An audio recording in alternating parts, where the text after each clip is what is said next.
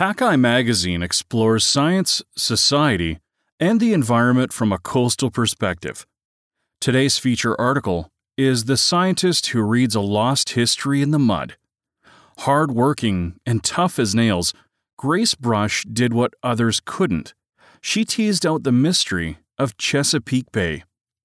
Written by Anne Finkbeiner and read by me, Adam Dubois. "Let's drive to Soldier's Delight," says Grace Brush. So out we go up Baltimore's treeless Reisterstown Road and down county back roads through Maryland's thick summer green. Suddenly, we're among hills with sparse grass and a slightly scrubby forest. This is Soldier's Delight Natural Environment Area, a serpentine barren that looks out of place in this lush country. It's a peculiar landscape, and Brush is a paleoecologist, an expert in the history of landscapes. She views landscapes the way physicians view bodies, systems of interconnected parts, changing with time, resilient until they're not.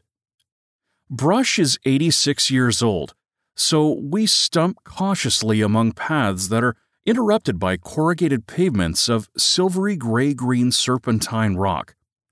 It's a little hard for her to navigate, though she's paying less attention to her balance than to the rock itself. Serpentine was born directly from the Earth's mantle, and when it weathers, she says, you don't get much soil. The dirt that does weather out is shallow, low in plant nutrients, and doesn't hold water, so few tree species grow here. Brush points out what does grow: blackjack and post oak, sassafras, greenbrier, grasses, and ferns, and stops to examine the individuals. Our progress is slow but relentless. In the early 1800s, Soldier's Delight serpentine was found to contain chromite, and this area and the nearby barrens were mined. For a while, Baltimore County was the world's largest supplier of chrome. Brush walks me to the open-pit Choate mine, talking about how the mines and later the invasive suburbs meant that natural wildfires were quickly stamped out. But grasslands need fires, she adds, and without fires, Virginia pine moved in.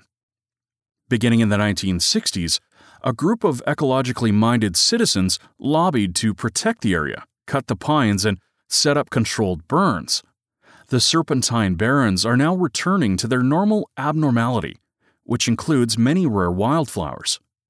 Brush takes a wildflower identification book out of her jacket and stops to identify tiny flowers on thready plants, though we're a little early in the wildflower season.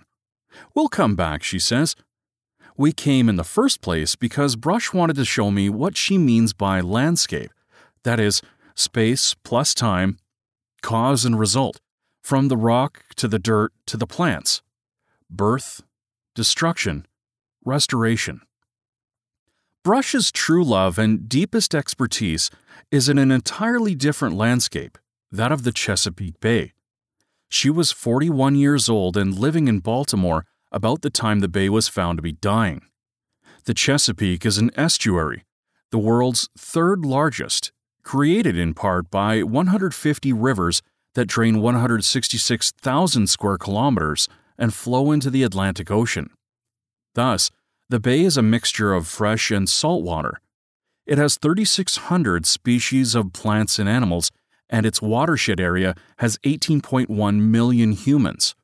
Its fisheries are worth billions of dollars, and they employ tens of thousands of people. But in the early 1970s, the Chesapeake was rapidly losing oxygen, fish, oysters, and plants. The loss coincided with the growth of the environmental movement, and the newly created U.S. Environmental Protection Agency, or EPA, began funding scientists, including Brush, to figure out what was wrong with the Chesapeake and how to fix it. Ecological landscapes are notoriously complex, with many variables and an unknown number of unknown connections.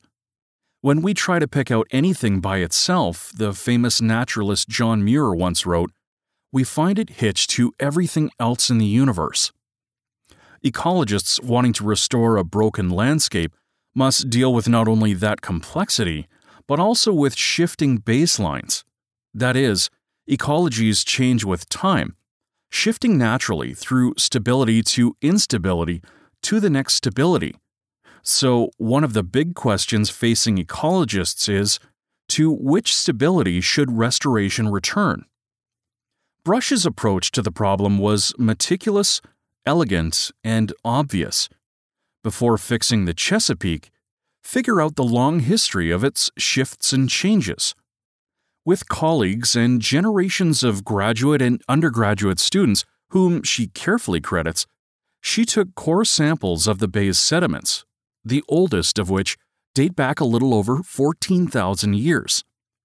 In the sediments, she counted pollen grains and other tiny indicators of what was growing on the land and what was living in the water, and assembled an ecological history of the bay. The project took decades of detailed work.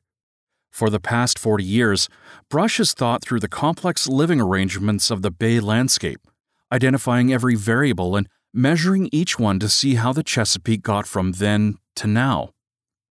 Gracie chasing down the past, says Walter Boynton, an ecologist at the University of Maryland.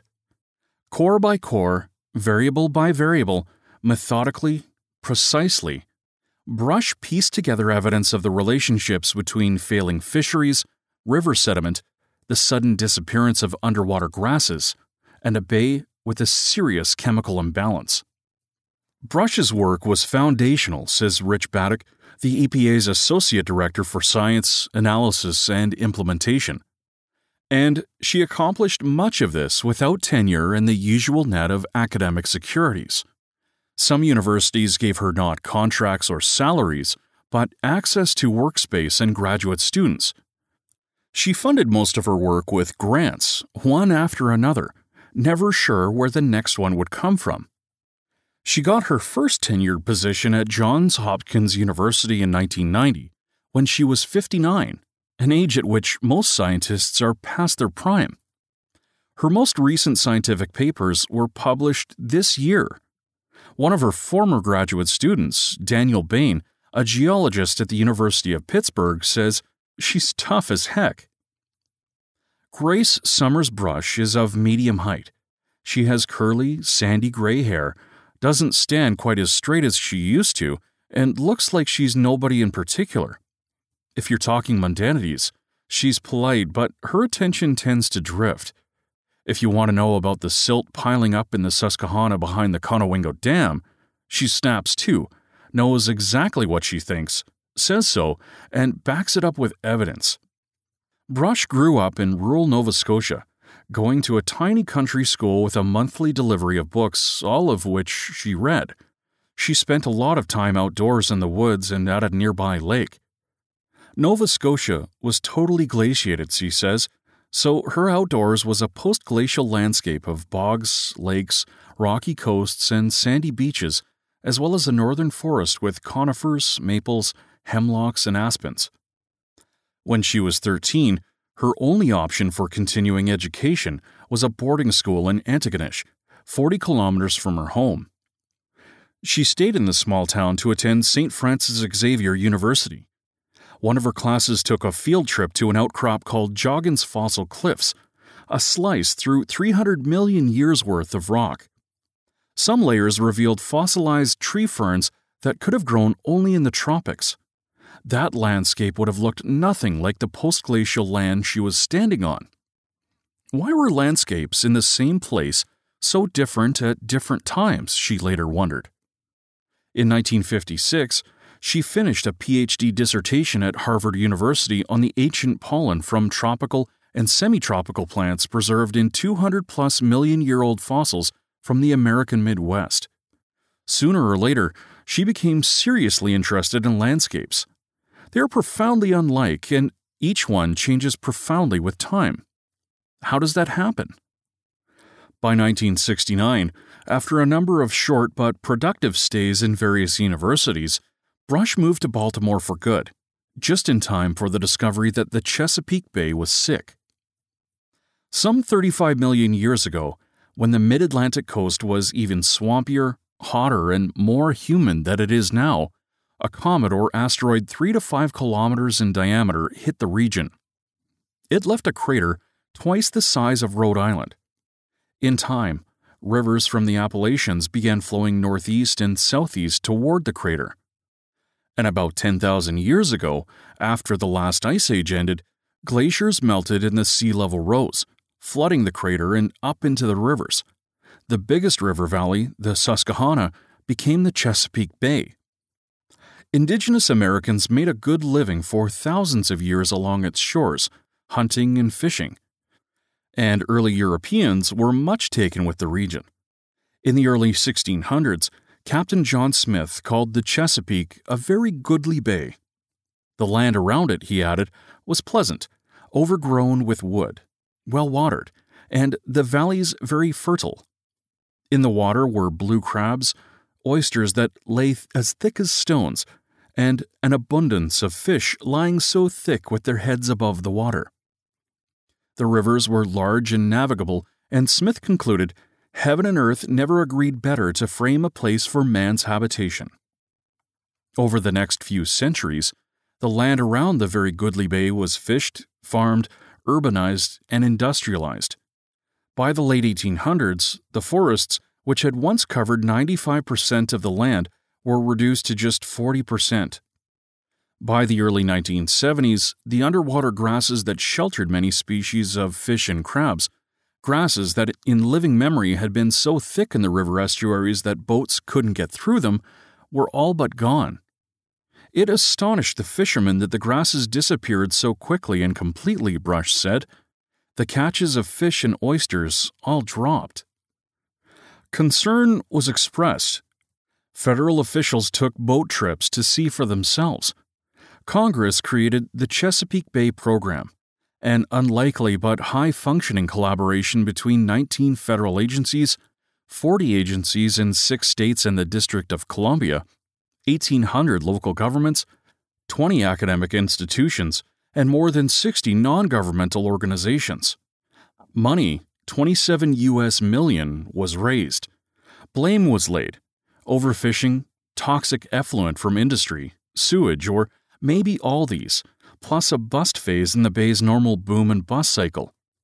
I knew about this, Brush said, and I thought, gee whiz, if we could take sediment cores, we could see what it was like before the fishery's decline.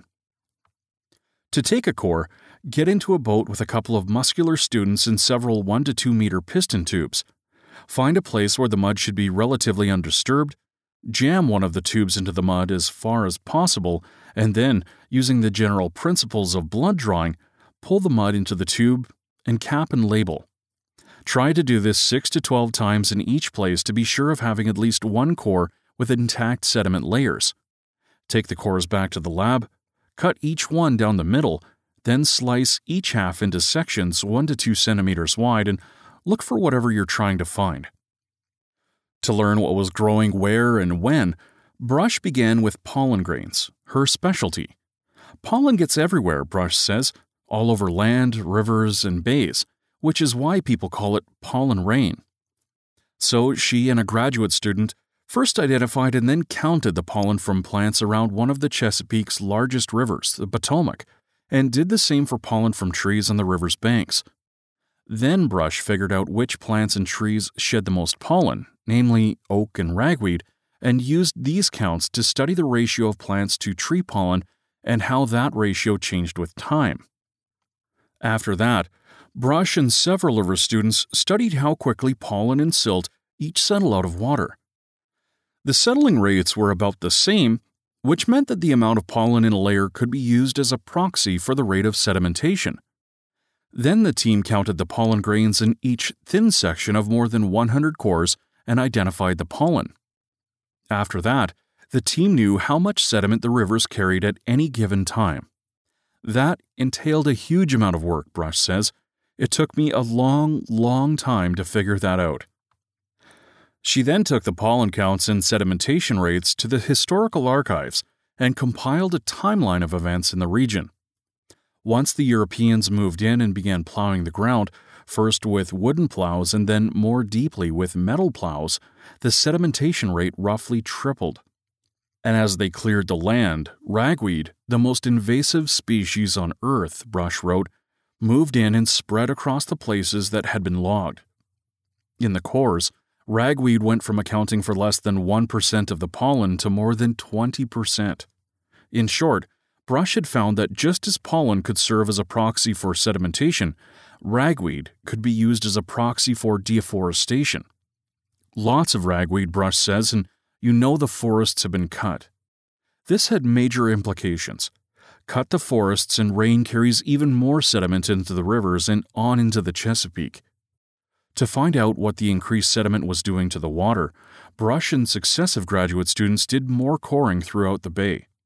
Then they checked the cores for seeds of the underwater grasses that form, in Walter Boynton's words, a green wreath around the bay, and provide shelter and food to a variety of bay creatures. In Brush's cores, the number of grass seeds cycled up and down for centuries, and then in the 1970s, they disappeared fast and didn't reappear. Such a disappearance was unique. It wasn't a cycle, says Boynton. It was an event. Brush made it clear this was unprecedented. So, what was killing the underwater grasses? In cores taken from different parts of the bay, Brush and her graduate students counted the tiny jawbones of worms and the fossil remains of certain diatoms, species that lived in the bottom of the bay. The results were telling. As farming increased along the bay, worms and bottom-dwelling diatoms began disappearing along with the grasses. In her counts, Brush could watch the land being cleared of forests and the rivers carrying more sediment into the bay. And as the sediment and nutrients increased, the bay water became murky. Less and less light got through to the bottom. When the light was gone, Brush saw the disappearance of the grasses that depended on the light and the creatures that depended on the grasses. But those weren't the only major changes that Brush and her team discovered in the sediment cores. They also recently found an unexpected jump in the level of nitrogen, a raw material that plants need to grow. The jump dated from the earliest European settlement. During the same period, in different cores, Brush noticed that the plants were changing from those that grew in wetlands to those that grew in dry lands. Wetland plants return the nitrogen to the air, and dryland plants return it to the soil and then the bay. And because the nitrogen in the bay increased, Brush thought she was seeing a sign that farmers were draining the wetlands. As farmers in the Chesapeake cleared more forest, farmed more land, and eventually spread chemical fertilizers rich in nitrogen across their fields, the rivers swept more nitrogen into the bay. So the more nitrogen in the bay, the more photosynthesis fuel for the algae living at the top of the bay. By the middle of the 20th century, algae in the bay were increasing faster than marine organisms could eat them. The algae bloomed in enormous areas of greenery, and the blooms, along with the increasing sediment from farming and deforestation, decreased the light at the bottom of the bay.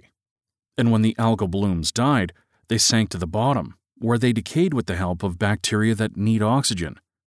As the decaying algae used up oxygen, the water became anoxic, a dead zone in which fishes and oysters perished. Turn off the light, put in a lot of organisms at the top, says Frederica Moser, director of Maryland's Sea Grant College. The communities at the bottom lose their function. In fact, the bay flipped. Life floated on the top, died on the bottom. The Europeans moving into Chesapeake country brought with them a new civilization rich in technology, but everything they did moved sediment and nitrogen from the land into the water. Eventually, John Smith's landscape turned into Grace Brush's.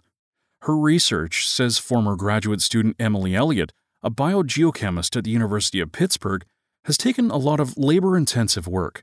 It's taken her 30-plus years to do it, but she tied the land to the water. For thousands of years, the bay's landscape had no set baseline. It shifted through one phase after another, adapting to changes in climate, sea level, fishing, and farming. The bay had always been a dynamic system, Brush says. William Ball, her colleague at Johns Hopkins, agrees. A healthy bay responds, it rebounds, he says, and it doesn't always look the same. But in the past 300 to 400 years, with humans practicing industrial farming, paving over land, creating pollutants, and generally suiting the landscape to their own interests, the changes, Brush says, came too fast for nature to respond and rebound. Humans change the systems much faster than nature does, she says. Fast change doesn't allow for adaptation. What humans break, they can sometimes fix. Like most studies in ecology, Brush's research has implications for policy. Her work now allows the Bay's stakeholders to devise targets for its revival, says the EPA's Rich Baddock. Targets for how much nitrogen to let into the Bay, how much oxygen the deep Chesapeake could hold, how many acres of underwater grasses could be restored, how much nitrogen and sediment a healthy bay could handle, how to keep the water onto land.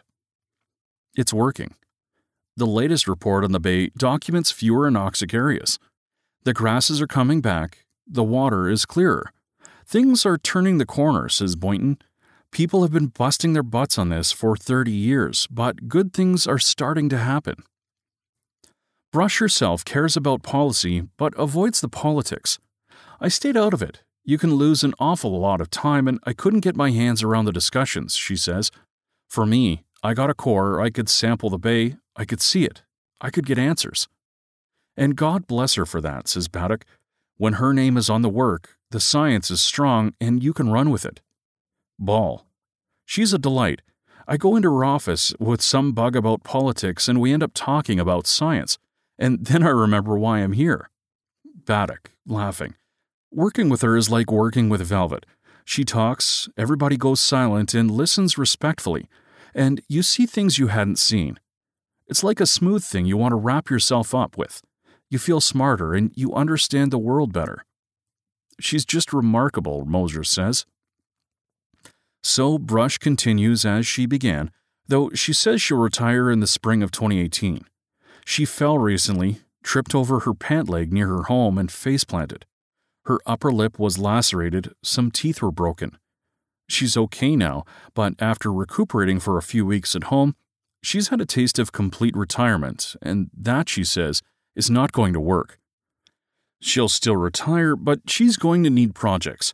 She just had a book come out called Decoding the Deep Sediments, but it's a little heavy-going and she'd like to write a popular version of it. And she wants to know more about the extra nitrogen in the Bay that apparently came from early farmers draining marshes. She doesn't think she'll be collecting more evidence, but she's pretty sure she's already got the data in existing cores. I just have to get busy, she says. Find more coastal news and stories from Hackeye Magazine on our website at www.hackeyemagazine.com. All of our feature stories are part of the Hackeye Magazine Audio Edition podcast, which you can subscribe to through your favorite podcast app. If you've enjoyed this podcast, feel free to share it with your friends and follow us on Facebook and Twitter.